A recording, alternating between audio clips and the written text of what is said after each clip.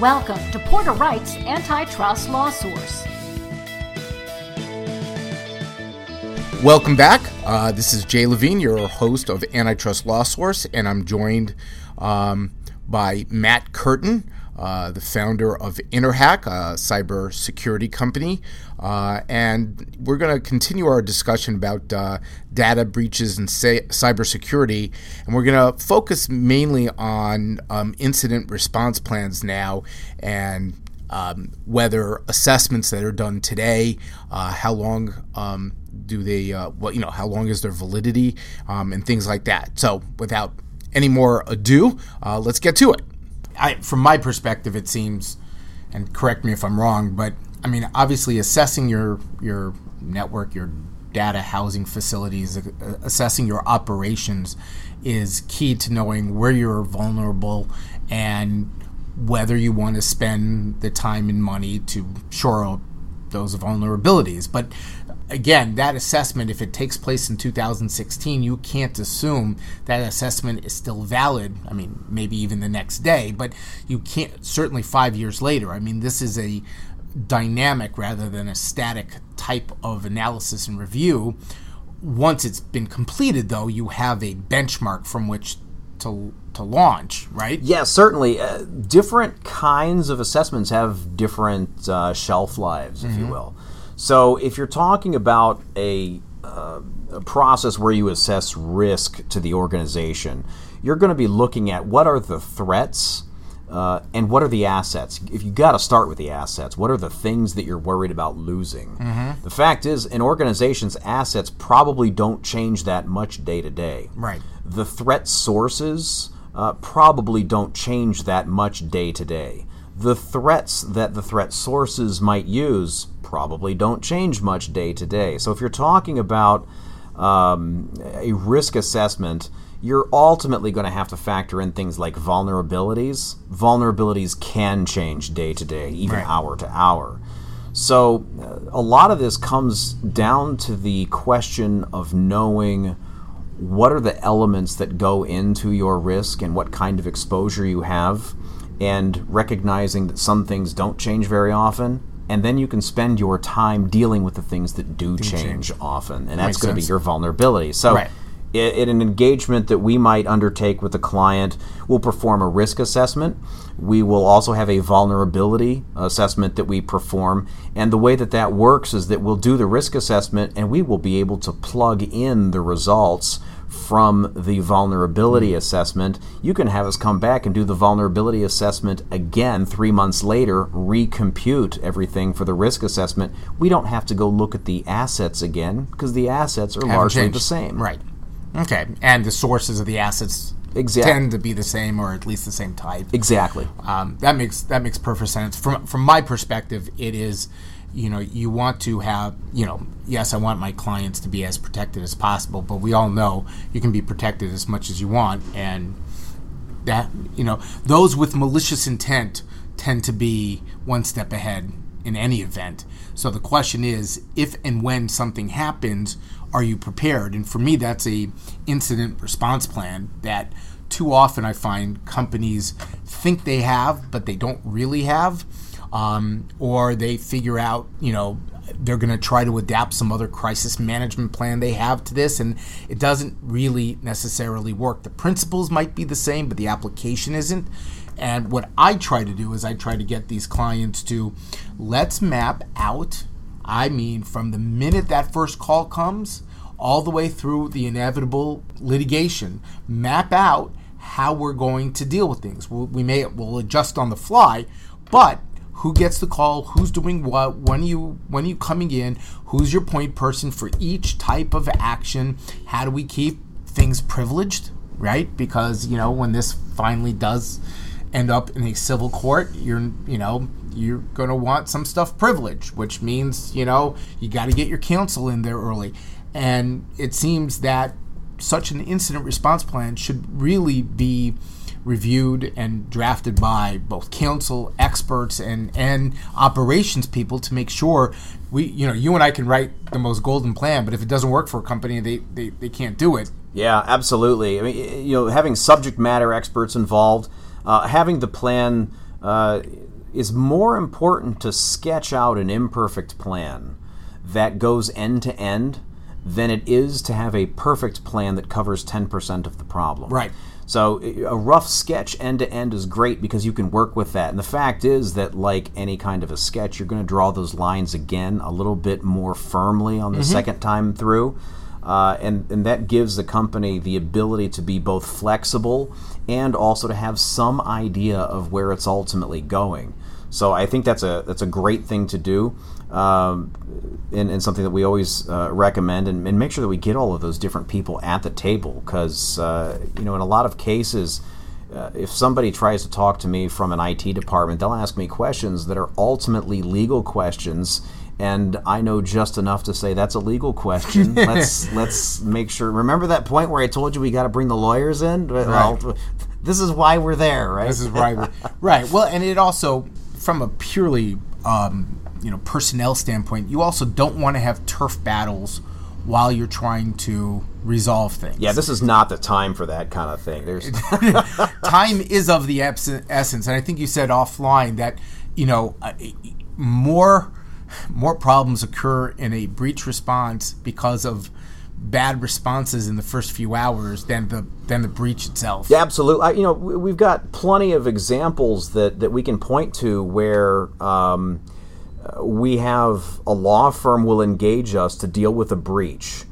And the reason why that's happened is because somebody recognized there was a problem, and so it went up to the CIO. The CIO goes and hires a security company to perform what they're going to call a forensic analysis. They go in there and they start looking at stuff, and they write this report that says you've got all of these vulnerabilities. There's a billion different ways that they can be exploited. You're completely owned. Better call the lawyers. Well, the process of getting to that point, number one, they've got a report that is pretty bad when it gets into discovery. Right. But the process of getting to that report wound up diddling all of the key information that we need to be able to draw the lines around what has been exposed and what has not been exposed. Right. So when you ask me the question about, well, do the bad guys have access? Did the bad guys acquire? And we lose the ability to make those distinctions because somebody else was in there doing something that they didn't understand. That's a bad situation to be in, and we see that a lot. And that's key because depending the industry and depending the size, there are legal disclosure requirements, and you need to be able to determine just how bad the breach was. And if in doing your kind of oh my God assessment, somebody tramples over the evidence, if you will, of trying to determine how bad how voluminous it was and how many states and all that, you're really going to be up the creek, and federal regulators, state regulators are not going to have a heck of a lot of sympathy for you. Yeah, absolutely. We've the other side of that is we've had cases where we have been first on the ground, and we have been able to secure the kind of information that we need to reconcile, network records against what we have on the system, so we can actually show things like, if there has been acquisition of this information, these other things would also be true, and we can show they are not true. So we can actually do that kind of analysis to exclude the breach. Much better position for the client to be in than where they don't know, so they decide they're going to have to go forward with that disclosure even though they're not sure that anything bad actually happened. Right. And sometimes, it's a big issue here, in the legal field of, how much to disclose and when, even if, you're not legally obligated. If you're a public company, do you need to make an 8K? Again, a lot of lawyers would be very careful about that. Do you involve the FBI? Okay. Do you involve anybody else? And again, those are very sensitive questions. You have questions of confidentiality. You have questions of privilege.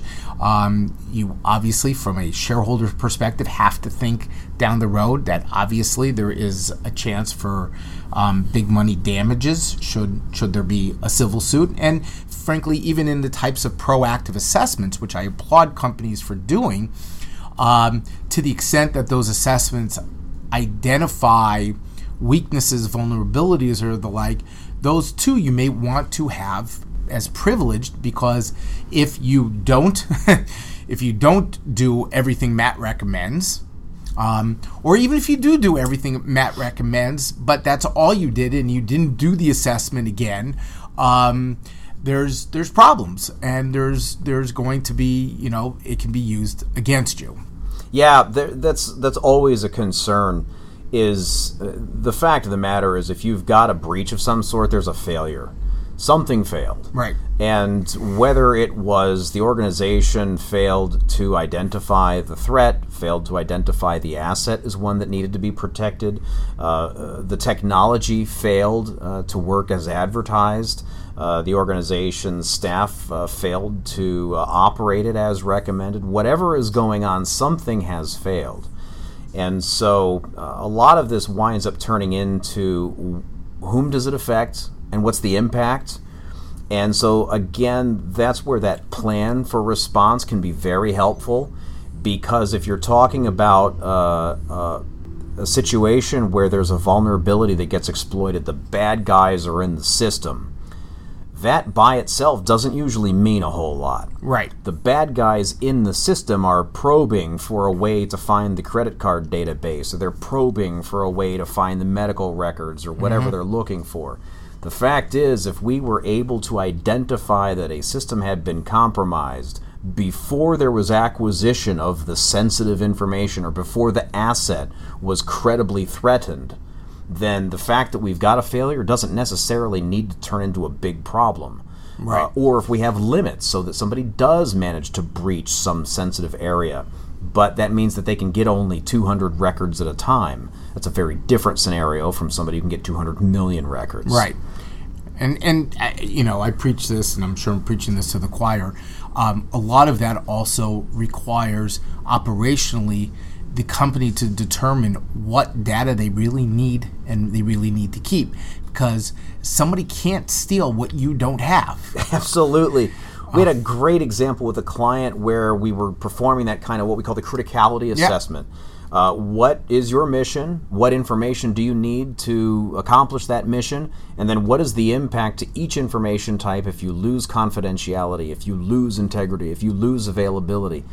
Going through that kind of assessment, we found that there was going to be a massive impact to this company that lost confidentiality over a database that they had. Well, it turns out that the database has all kinds of stale information in it, going back years and years and years and years.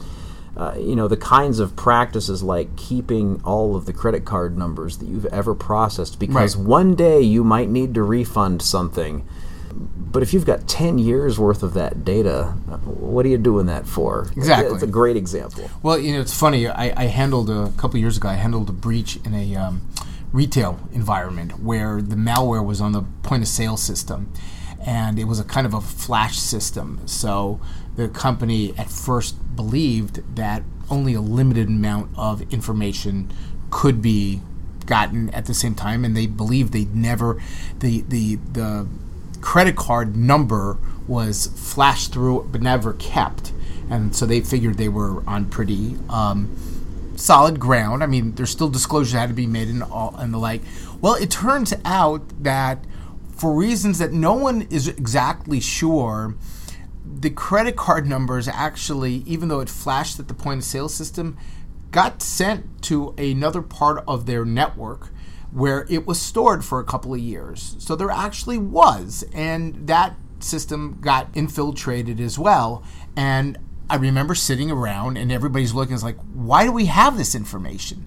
Well, if we ask that question now, before we ever get into that boardroom after the breach, it's a lot more comfortable of a conversation, and we can do something about it. Yeah, it's usually uncomfortable when you've got an outside director asking a question like, why does that even exist? Right, it's uncomfortable, and that's where key executives can, lose their jobs over, not only mismanaging, but not having the foresight to minimize institutionally the risks that this kind of stuff presents itself. Now, I think you told me that you're starting to see more proactive engagements. Yeah, there's a couple of interesting things that are going on. I mean, sort of just dovetailing off of the last point, is that, in IT for the longest time, we have been trying to find a way to meet the requirements that were put before us. And if we could find a way to exceed those requirements, we always thought that was better. A system with more functionality must be better. And if it doesn't cost them anything more, how cool is that? The fact of the matter is, though, that those are turning into situations where we wind up with risk that is unassessed. And so I think that to a large degree, there is some new thinking that we need to apply to the way that we build our systems, so that instead of trying to exceed the requirements, we should try to hit the requirement exactly. Right. And so that, I think, is, in terms of a proactive, is just a mindset that makes sense to adopt. With respect to other activities that organizations are taking proactively, we're starting to see a lot more traction in our services where we are helping organizations to be prepared. So it's not just the assessment, here is a report, go do these things. It's very much more about engaging with us, staying engaged with us, training, so we can go through making sure that you've got a policy that actually makes sense and is something that is going to meet common standards. Being able to have people conduct workshops and participate in the process of building up their own area's standard operating procedure in such a way that it complements the organization's overall plan for responding to bad things. Actually performing the tabletop exercises, going beyond that and having hands-on exercises where people have to do the work that they would be doing in the event of a real breach. You like anything else that's complicated, you're going to do it wrong the first time. If you've ever had to back a trailer up attached to a car, you know you didn't get it in there the first time the right way. You go back, it's wrong. You pull back out, you go back in. The same thing is going to be true of any kind of skill that we need to develop. And so that's why training is just so critically important, because people need to know how to respond. They need to know what tools are going to do, what tools are not going to do. They need to understand how to work with each other, the right people to work with. They need to be able to operate under stress, because this is an extremely stressful condition. Sure. Those are all things that are learned behaviors. And if you're going to do that for the first time with a real incident where a screw-up is going to cost $1 million a piece, that's a bad place to be. Right. Well, it's interesting. There's 2 points connected to that. So a lot of people collect a lot of information because data analytics is the other thing that's just, all the rage. And it makes a lot of sense. And frankly, data is now becoming the new currency. I mean, that's how companies advance in their industry. That's how they become disruptors. That's how a lot of startups become who and what they are. Think about all of the data Facebook and Amazon and Google are amassing and what they can do with it. And so all of that is true and wonderful, and all the new tools and products. But as we all know, the more data you acquire, the bigger of a threat and a target you are. So there is, on the one hand, let's just get the data and we'll figure out what to do with it. That's probably not a good thing to do from a risk assessment.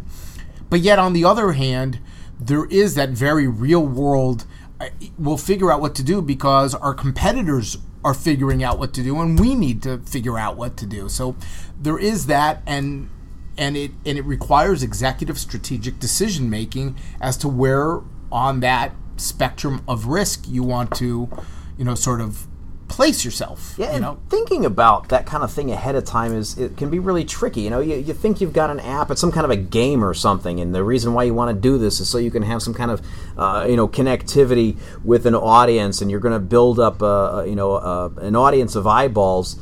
And if you don't think about something like whether somebody under 13 would want to play that game on a mobile device, and then the question becomes, are you collecting information from a 10-year-old kid? Mm-hmm. All of a sudden, that makes things a lot more complicated. Well, you got COPA and all that. Exactly. But even if they're, you're collecting data on companies, who you serve. You're not, if you don't need it right now, do you really want it? But maybe you'll need it in the future. I mean, I have a couple of clients that are, their products are data driven, and maybe they don't know what to do with all of the data, but they do know that data is critical. Well, if that's going to be your strategic decision making, that's fine, but you better build a fortress around it, and you better understand that there is certain responsibilities going forward to keeping that kind of stuff. I'll give you a good example of how something like that can have a surprising impact. We had a client that wanted us to perform a penetration test for them, and that included physically breaking into the facility and getting into the machine room and all that sort of thing. One of the most fruitful sources of information was a business partner of theirs who had a lot of information about the company and from the company that was actually the subject of the investigation. They didn't maintain good security over that information. We didn't attack the partner company. We just waited for the partner company to throw things away. Yeah. So they just threw it away. We spend a little time in the dumpster, and all of a sudden we've got a lot of really, really good information. Right. So, that's just a very simple example of how that kind of thing can come back and bite you. You're collecting information, but you don't realize responsibility you might have to your business partners. That would be a question for you: is the liability? What happens now? It's interesting. And we do know that there are many industries where, by regulation, you're responsible for your business partners and affiliates and things like that. And in common law civil litigation right now, I mean, I can't just accept your word necessarily that you're secure. In anything else, I mean, I've got to do proper due diligence. I can't be blasé about it. I can't just accept your word. I got to, essentially ensure myself that I'm keeping track of what's going on, who's got what, and is there a need to know? Is there a real need to know? So I mean, and that's clear. And I think the other point that you mentioned is this kind of drill. I mean, listen, all of our emergency services, they do drills all the time. I live in Washington, D.C., right?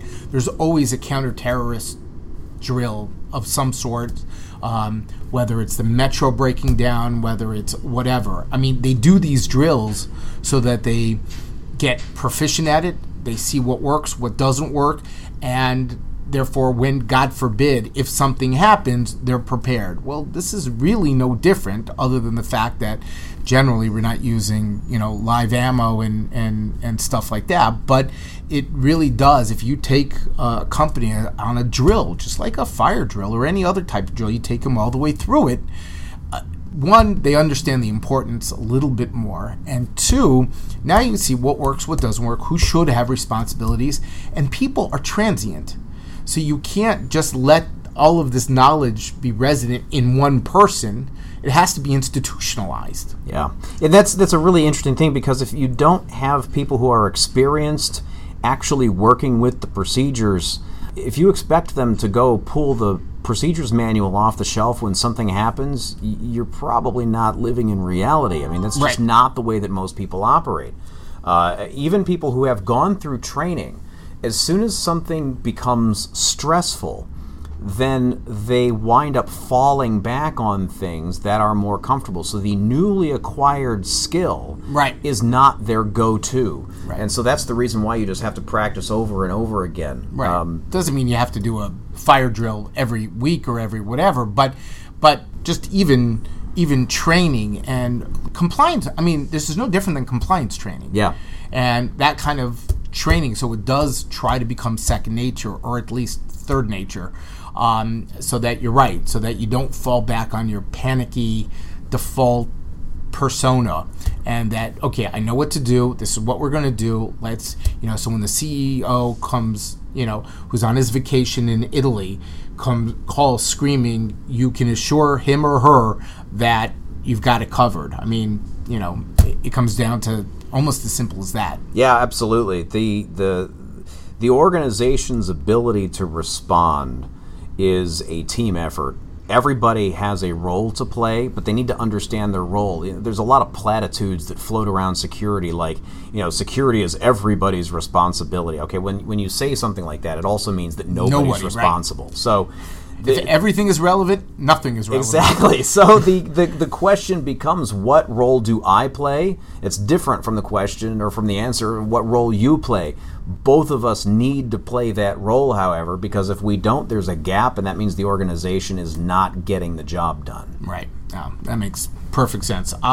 Anything else you want to enlighten our listeners about?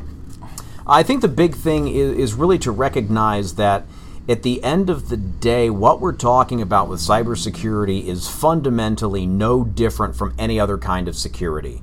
There is always the question of how much value is in this asset and how much of that value am I willing to spend to keep it. And that's a strategic decision that has to be made. The answer is going to be different for every organization. But when leadership can make a decision like that and can articulate the decision like that, that'll make it easier for the rest of the organization to behave in a way that is consistent with what leadership wants. Right. And the value of that asset is not only what it can do for you affirmatively, but what damage can it cause you when you lose control of the asset. Absolutely. So, these are all interesting times, and I'm sure anybody has any issues, obviously, give us a call. Matt, how do people get a hold of you? You can get a hold of me by email at cmcurtin, that's Charlie, Mike, Charlie, Uniform, Romeo, Tango, India, November, at interhack.com. You can give me a call in the office, area code 614-545-4225. And your website is interhack.com? That is correct. That's an easy one. As everybody who listens to this podcast should know, I'm on Twitter at JAYLEVINE. I'm on LinkedIn. Email is the letter J, LEVINE at porterwright.com. I won't go through the Army call signals for that. You can reach me in DC at 202-778-3021. Look us up on the web, porterwright.com. We thank you very much for listening, and we look forward to engaging each other and engaging with you in the future. Have a great day. Porter Wright Morrison Arthur LLP offers this content for informational purposes only as a service for our clients and friends. This content is not intended as legal advice for any purpose, and you should not consider it as such. All rights reserved.